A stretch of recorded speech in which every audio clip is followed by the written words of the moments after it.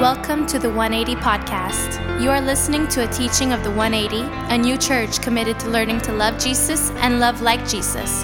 Our prayer is that God would use this teaching to help you grow closer to Him and that you would feel moved to join us in person, where you can grow in community with the larger 180 family. Bienvenue à la balado-diffusion de l'Église 180.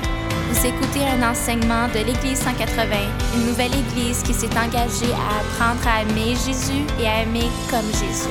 Notre prière est que Dieu utilisera cet enseignement afin de vous aider à vous rapprocher de lui et que cela vous donne envie de vous joindre à nous en personne où vous pourrez vous épanouir au sein de la communauté qu'est la grande famille de l'Église 180.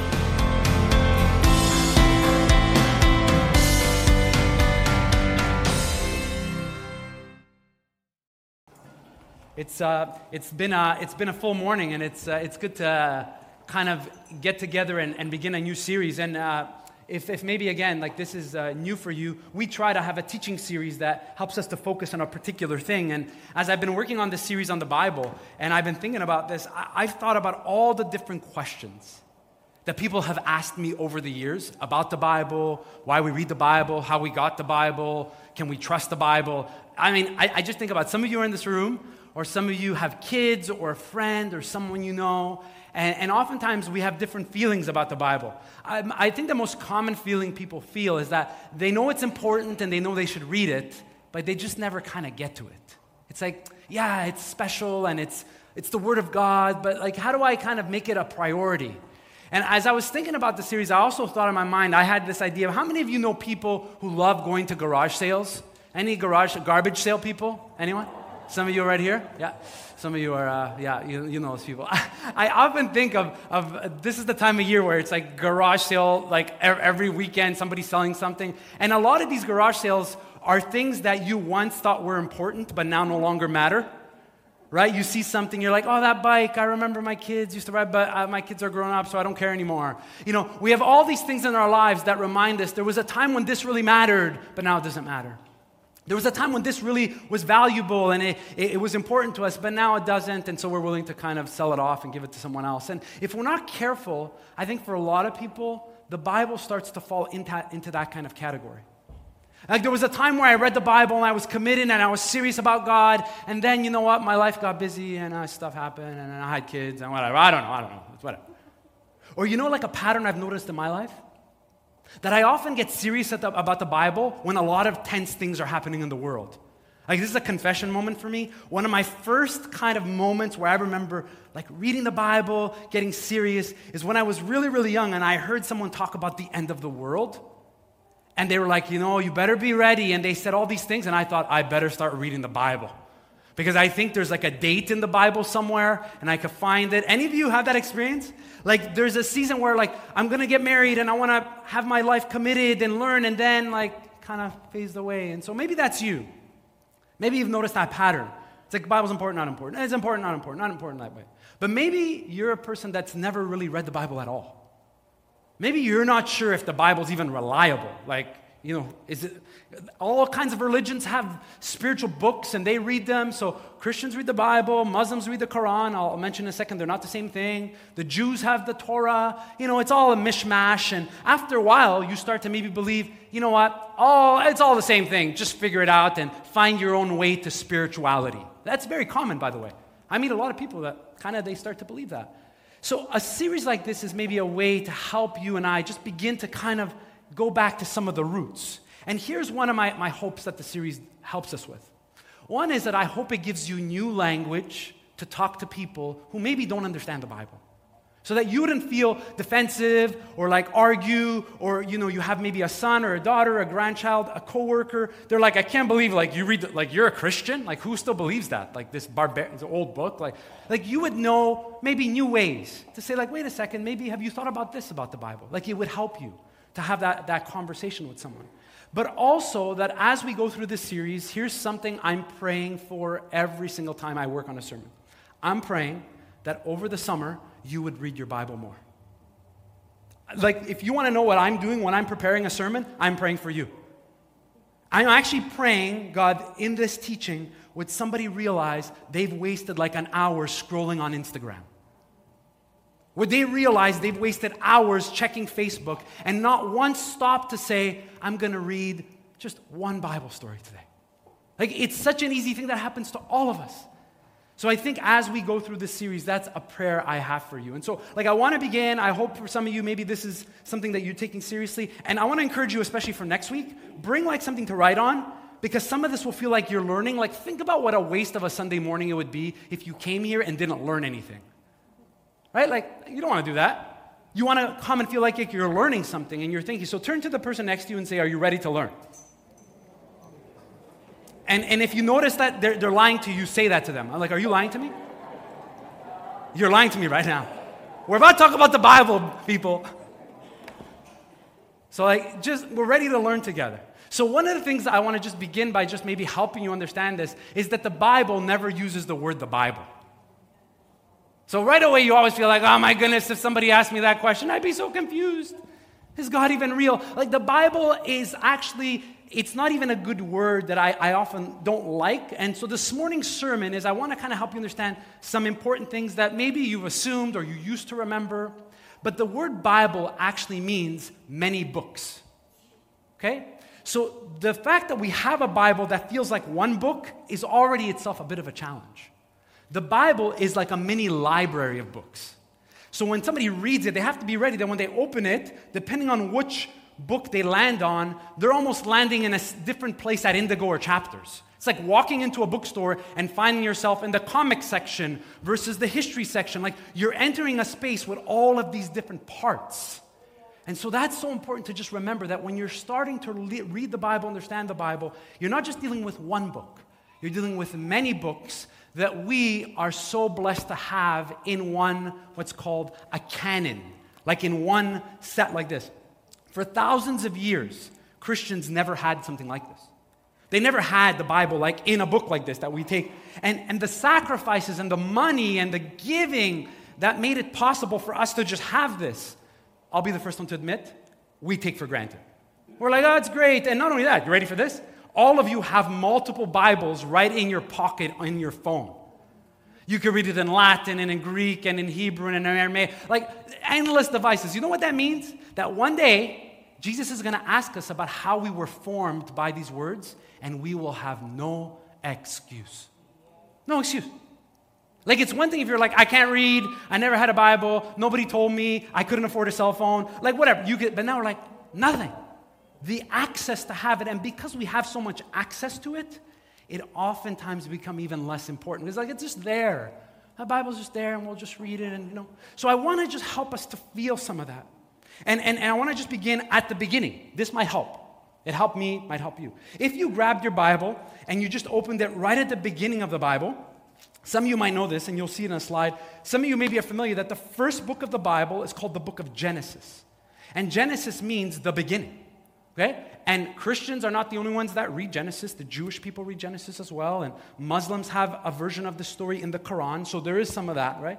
But if you just go to the first, just go to the first kind of beginning of Genesis, this is what you'll see. You'll see it on the screen. It says this. In the beginning, God created the heavens and the earth. And now the earth was formless and empty. And darkness was over the surface of the deep. And the Spirit of God was hovering over the waters. And then it says, and God said. So if you pick up a Bible and you're just starting to read it, you're introduced to the fact that there's a God who exists before anything else is there.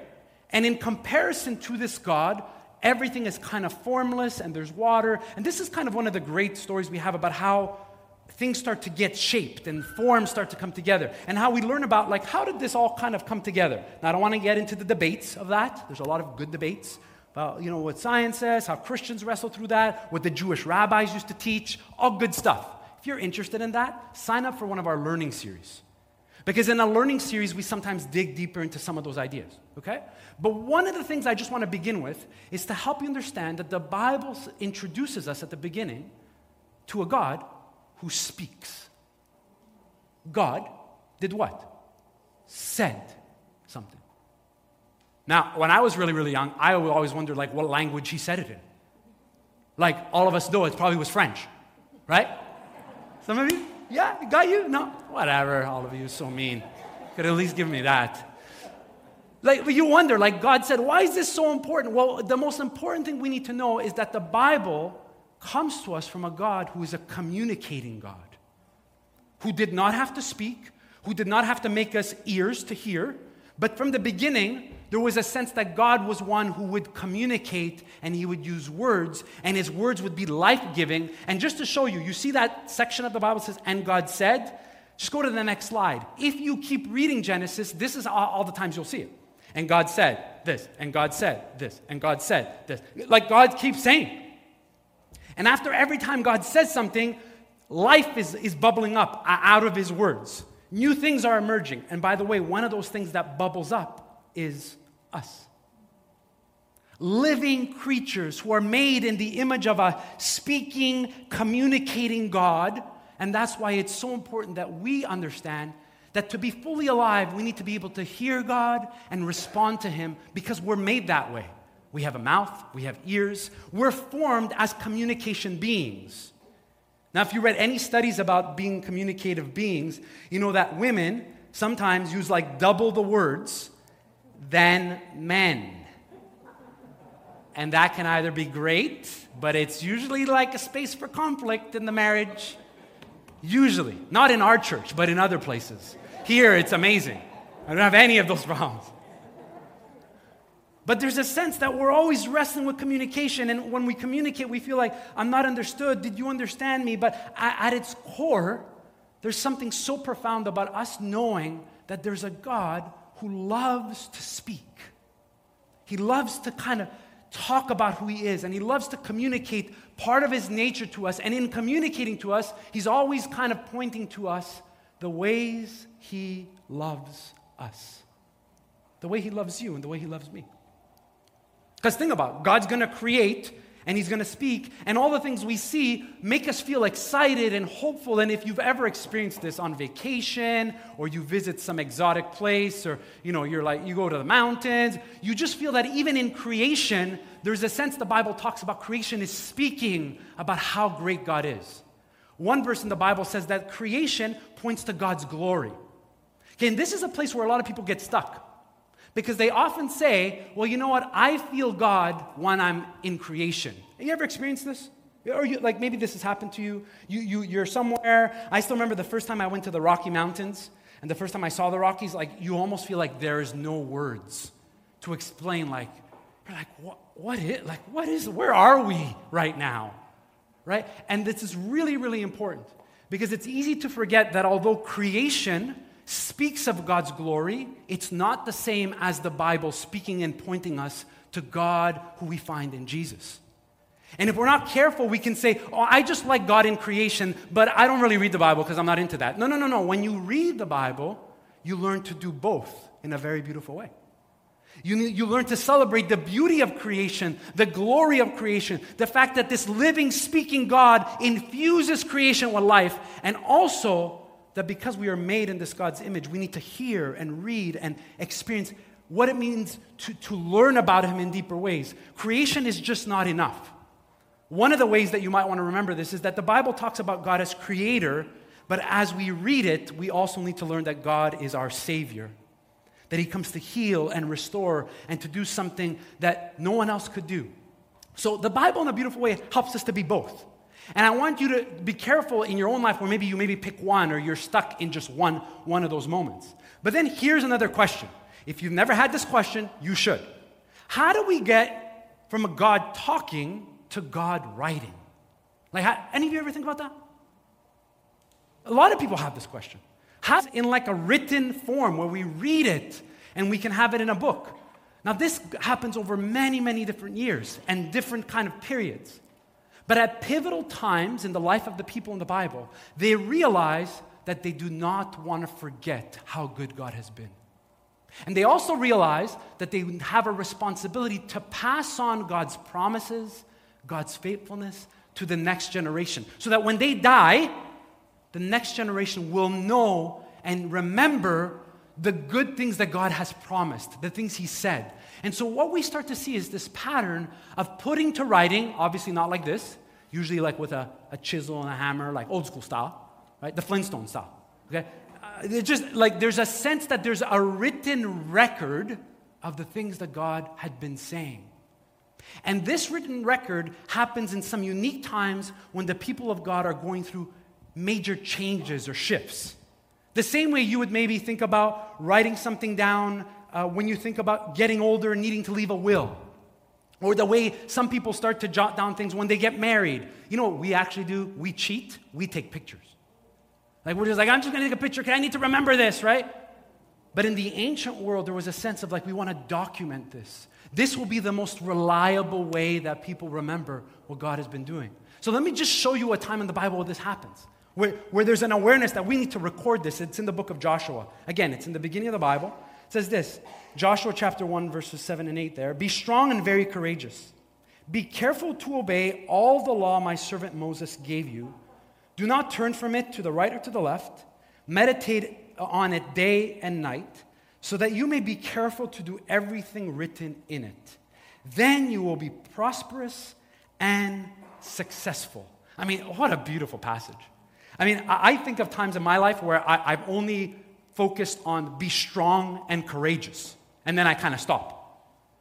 It took me a while to realize that to be strong and courageous is shaped in us by what Joshua says next. God says, hey, you need to remember that you're about to enter a new season. Joshua was a new leader in the Bible, and he was about to enter a new season with the people. And God says to him, Joshua, when you enter this new season, you need to remember one thing, that my blessings will at times cause you to forget what this is all about.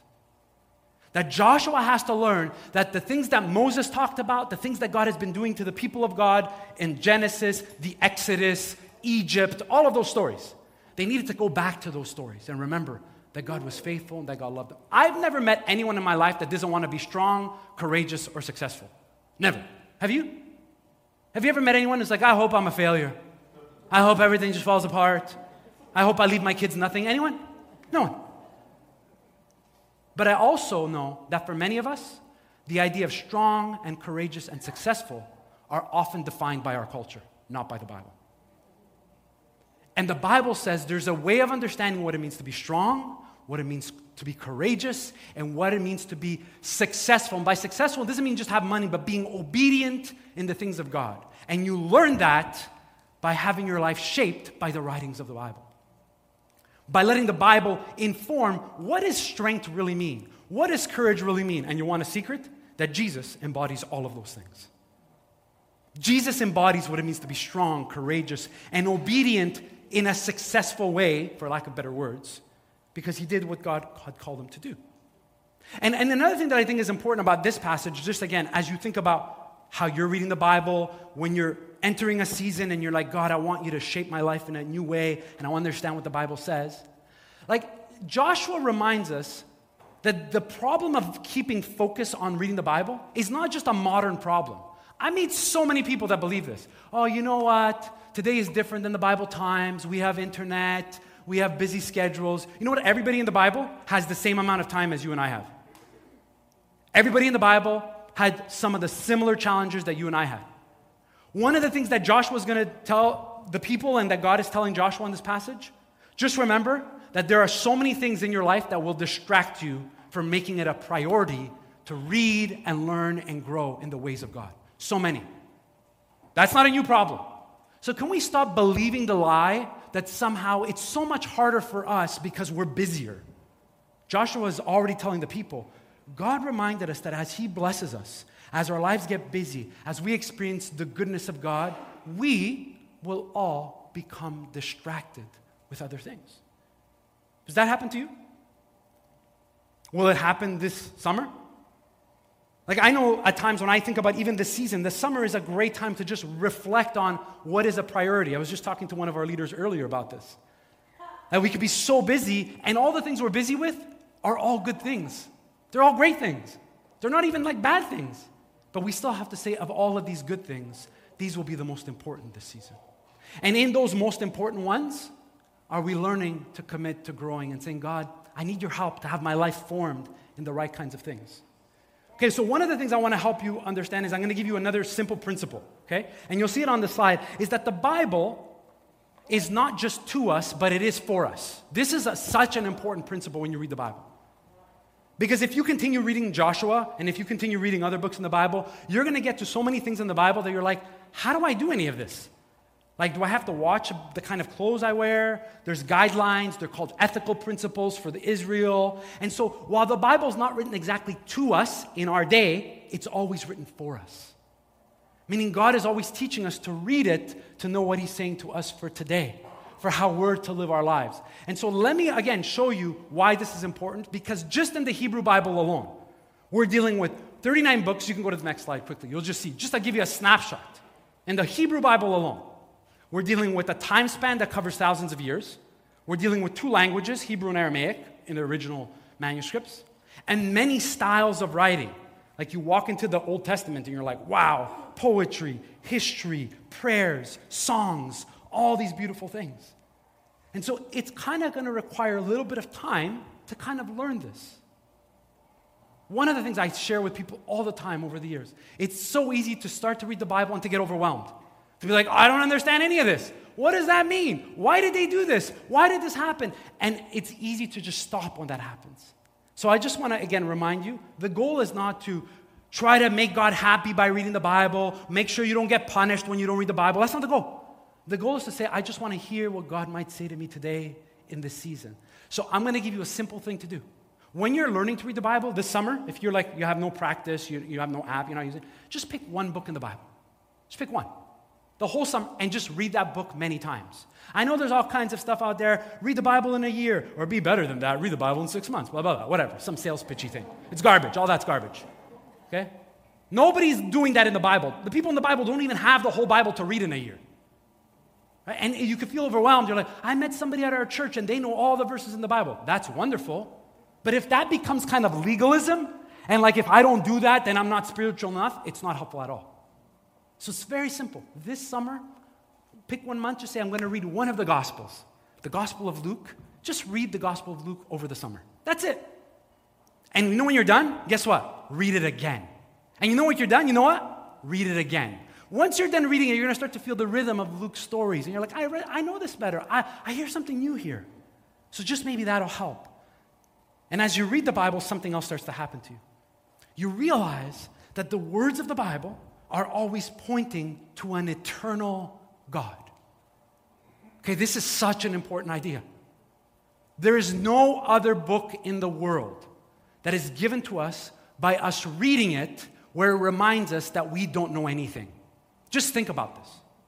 All the books that we read books to know more things.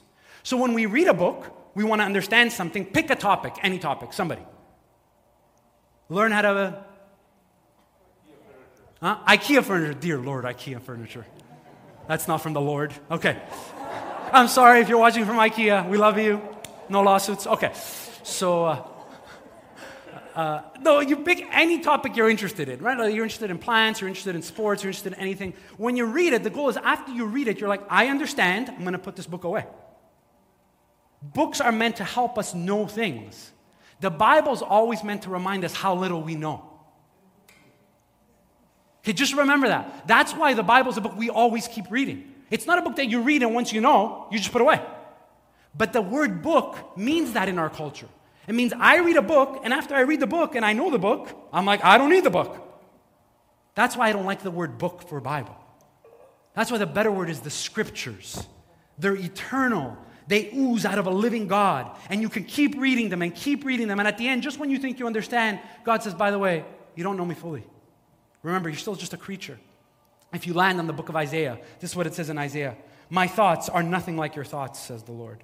And my ways are far beyond anything you can imagine. For just as the heavens are higher than the earth, so my ways are higher than your ways and my thoughts higher than your thoughts. This is Isaiah.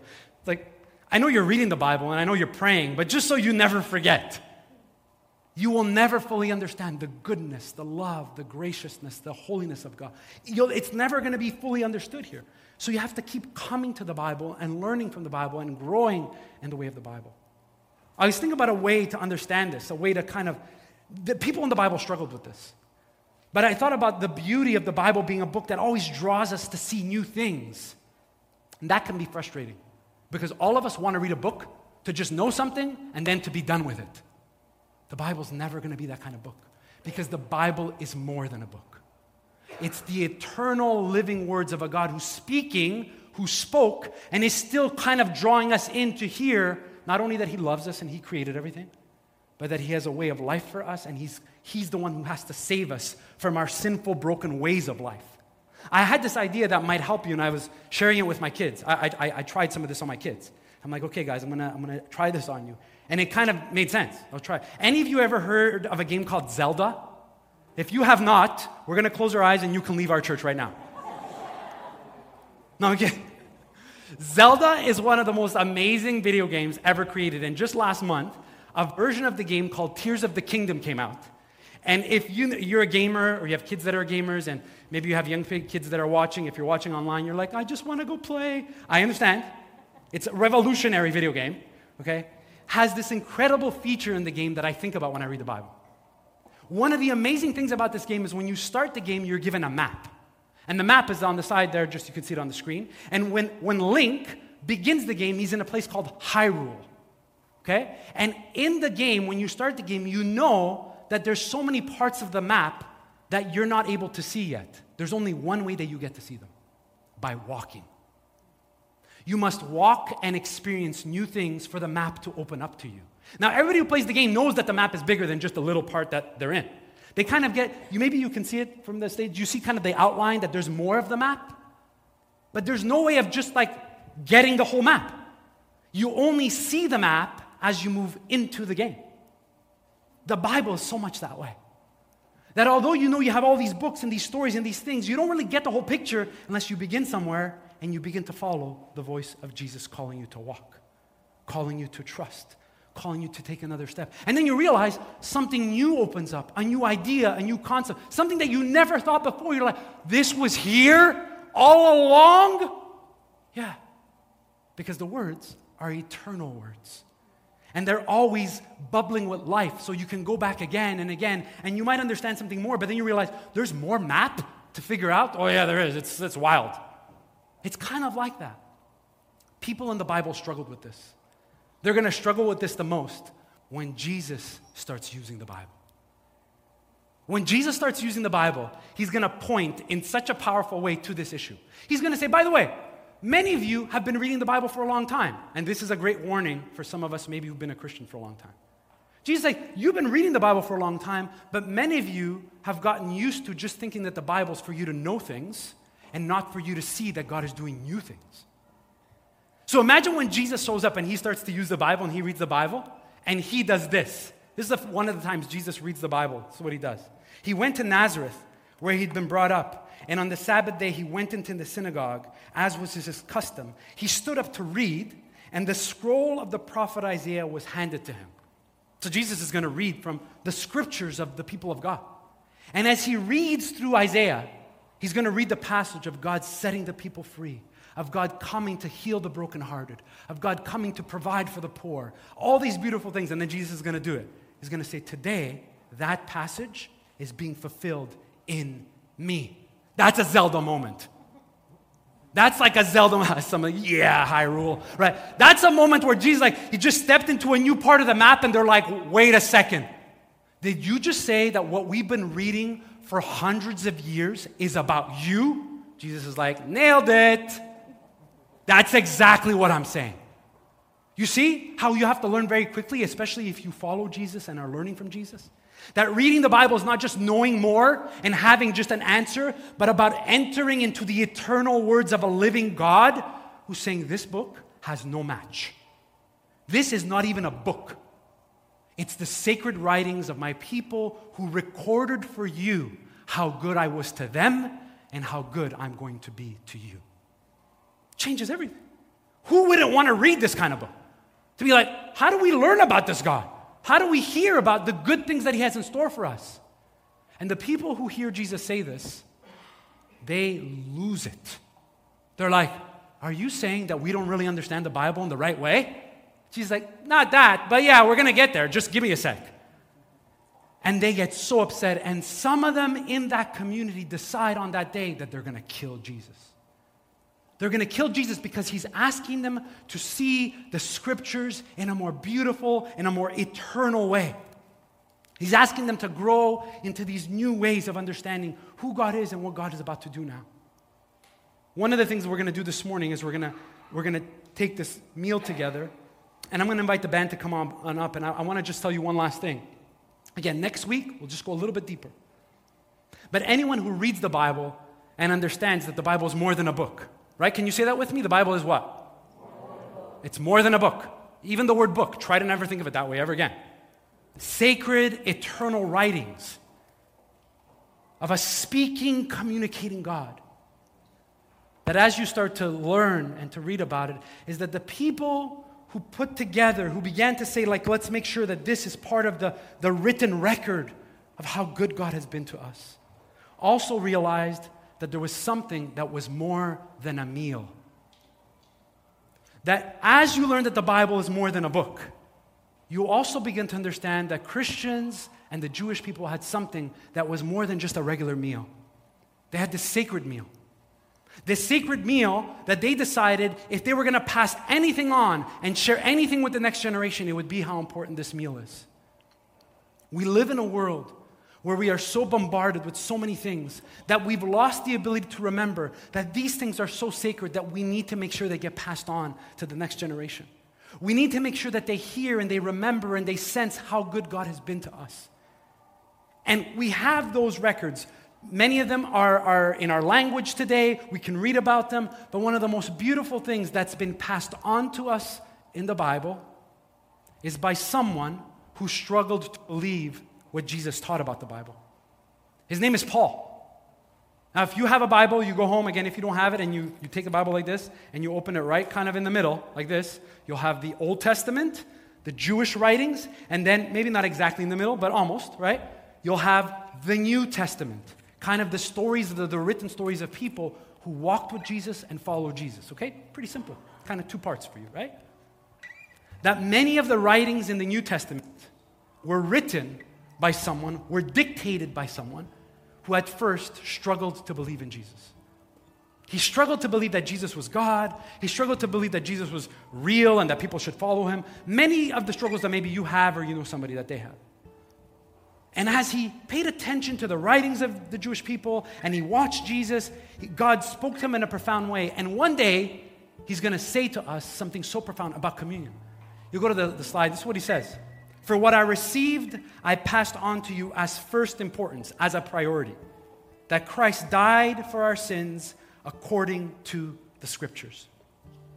That he's going to say, if you remember anything about what it means to follow Jesus, is that when Jesus was alive, he told his followers something that was connected to the great story of Israel. Can you imagine Jesus doing this? Jesus is like, you know the story of the Exodus. You know the story of the Passover. You know the story of how good God has been. And now I want to tell you that something is about to happen that's a marker of God setting you free in a new way. So what are they going to do? They're going to record this. They're going to record it as a pivotal moment. And in that recording, we know exactly what happened when they celebrated this meal. That as they sat down, they said, let's not forget to tell them that Jesus washed our feet. Somebody write that down. Let's not forget to tell them that Jesus prepared this meal for us. Somebody write that down. Let's not forget to tell them that Jesus did this during the Passover. Somebody write that down.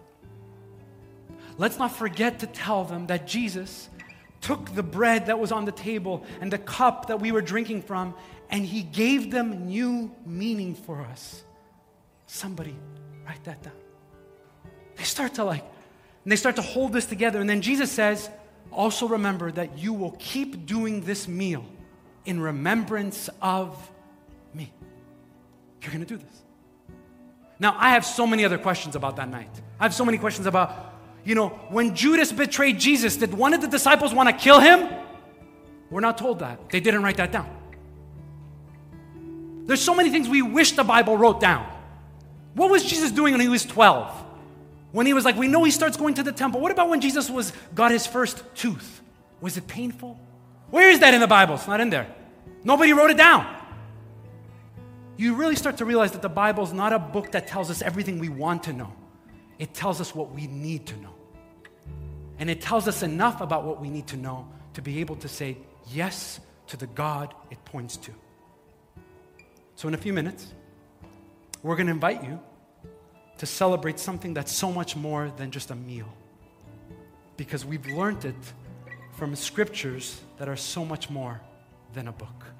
Let's sing the song before we take communion together.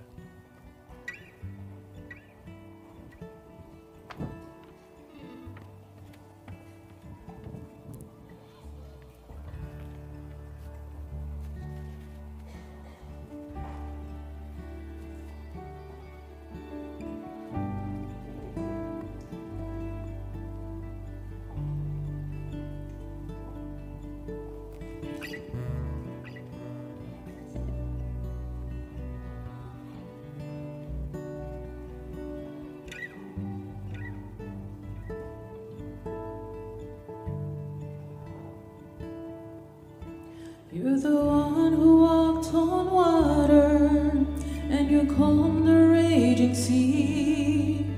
You command the highest mountains to fall upon their knees. You're the one who welcomes sinners, and you open blinded eyes. You restore the brokenhearted, and you brought the dead to life. Forgetting all our sins,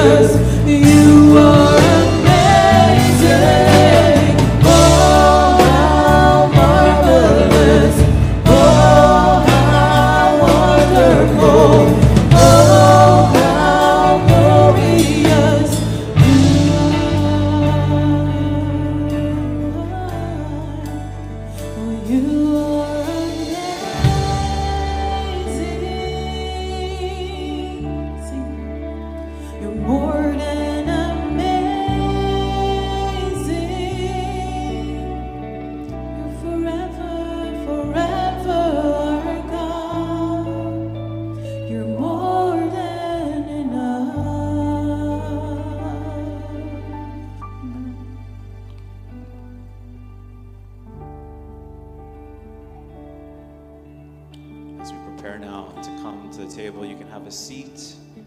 And as we sing that song, it's just a reminder that we don't come together just to learn about God, but that we learn to recognize that there is a mystery, that we can never fully comprehend who He is, His holiness, His goodness. And so as we just prepare to come to the table, as Pastor Dom said, we remember that this is a sacred meal, that it's not a meal that we can fully understand. There's a mystery to this meal that points us to who God is, that there's a sacred aspect of coming together that's not just, again, about understanding. It's not even just about remembering what Jesus has done, but that He calls us to come to just trust in what it means to be shaped by who He is and what He's done as well. That we come together to be reminded of His strength, of how the ways that only He can sustain us, the things that only He can give us because of who He is and because of what He's done. And so, in a moment, I'm going to invite you to come forward. And if you're new here and you haven't come up before, just some instructions. We're going to have our team just guide you to come in 2 lines to come and receive the bread from Pastor Dom and myself. And then we have wine or juice or gluten-free options as well. So you can come up and just invite you then to come and sit back down and just wait for further instructions as we take communion together. But if you are new here, if you're just, this is all just new to you and maybe a little bit weird, just learning even what the Bible is for the first time, you're not ready to say yes to Jesus, we just want to say we're so just thankful that you're here, that you've took this step to be with us, this courageous step. And we just want to encourage you, you don't have to come up, we just encourage you actually to stay seated and just know that we're really thankful and welcome. You're thankful that you're here and you're welcome. But if you are ready to come up, and you do come up, and when you sit back down, just want to encourage you to reflect on, as Pastor Dom shared this morning, just to take the time to reflect on the ways maybe that you've forgotten that God is just a living, eternal God, where maybe you've made even reading the Bible about something else, where you've made this meal about something else and failed to see just the new ways that He's coming to, the new things that He wants to do in your life because of that thing that's gotten in the way. So just take some time to reflect on that, and then we'll take the meal together. So just as we prepare, let me pray, invite you to pray with me.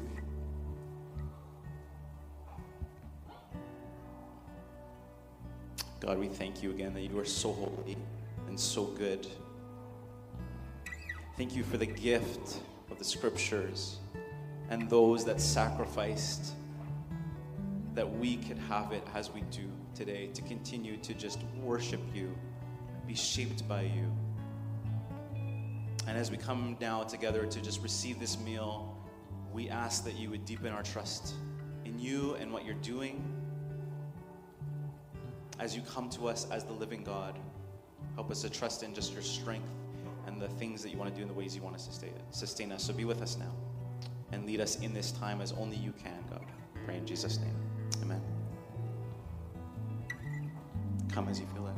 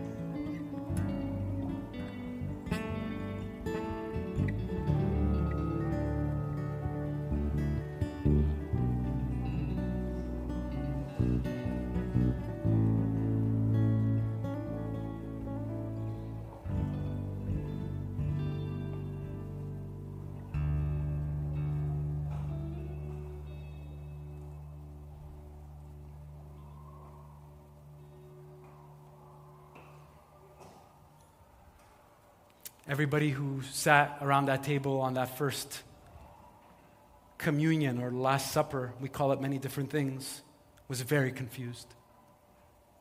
They were confused about the things that Jesus was saying because a lot of the things he said were not clear to them yet from just reading the Old Testament. What they never anticipated is that Jesus was going to take this meal and then make his way to the cross to die as a symbol and as a sign that he needed to destroy sin and death forever. And that only then they could really experience life. So maybe for some of you, that's gotten lost over the years. That this meal is not just a history lesson. This meal is not just a remembrance. This meal is for you. For me. And part of what we do as we take this meal is we put ourselves back in that moment and ask God to heal us and to help us understand what it means that we must surrender our way of life, our sinful and broken, selfish ways of life to the ways of Jesus again. And that when we do that, the Bible becomes the place we go to learn how we're called to live in the way of Jesus. I'll take communion in a second, but I want to tell you one last story. And it has to do with someone I met a few years ago in a church. And every time I met with this person, I saw them wanting to grow in the faith, and they wanted to be in a home group, and they wanted to just serve in different ways, but they never really kind of took that next step to grow. They just talked about it. And one day I met with them for coffee, and I said, I'm so proud of you, I see you growing, but one of the things I want you to start doing is I want you to commit to reading your Bible more and doing that with other Christians, maybe in a home group, in our homes. And he said to me, Pastor, I can't do that. And I was shocked. I said, why? He said, because I can't read. I never learned how to read. I don't know how to read. And I don't want anyone in our church to know that. And I felt this weight of them saying this and the shame of feeling afraid if people knew this about me, like they would maybe look at me differently. And it was a good reminder for me that each of us have things in our lives that maybe might keep us from taking that step to grow in the way of Jesus. And it appears in a simple way and then becomes shame or fear that the Bible, even when we can't read it, is reading us. And it's doing something in us, and that no matter what you're going through, that there's a freedom that conquers every shame and every brokenness that we feel.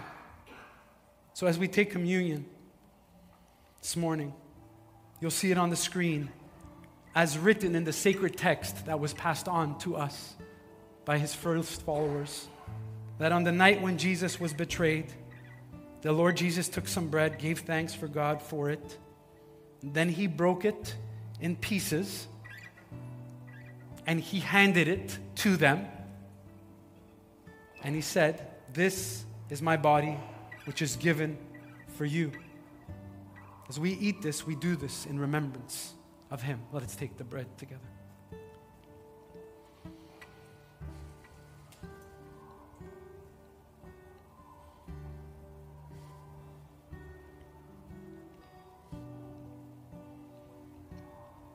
And in the same way, he took the cup of wine after supper, saying, "This cup is the new covenant between God and his people, an agreement confirmed with my blood. Do this in remembrance of me as often as you drink it. For every time you eat this bread and drink this cup, you are announcing the Lord's death until he comes again." Let's take it together.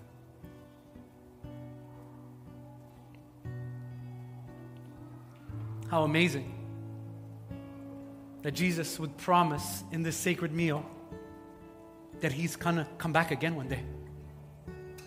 And that we are called, as we wait and pray and hope, to want to be formed by what the Bible teaches about who Jesus was. So I'm going to invite you to stand. I'm going to pray. And I want to just remind some of you, maybe who came to communion this morning, you felt led by God to come because you want to grow and you want to be shaped by the ways of Jesus, but you're not baptized yet. If you came to communion this morning and you're not baptized yet, would you prayerfully consider that next time we talk about baptism?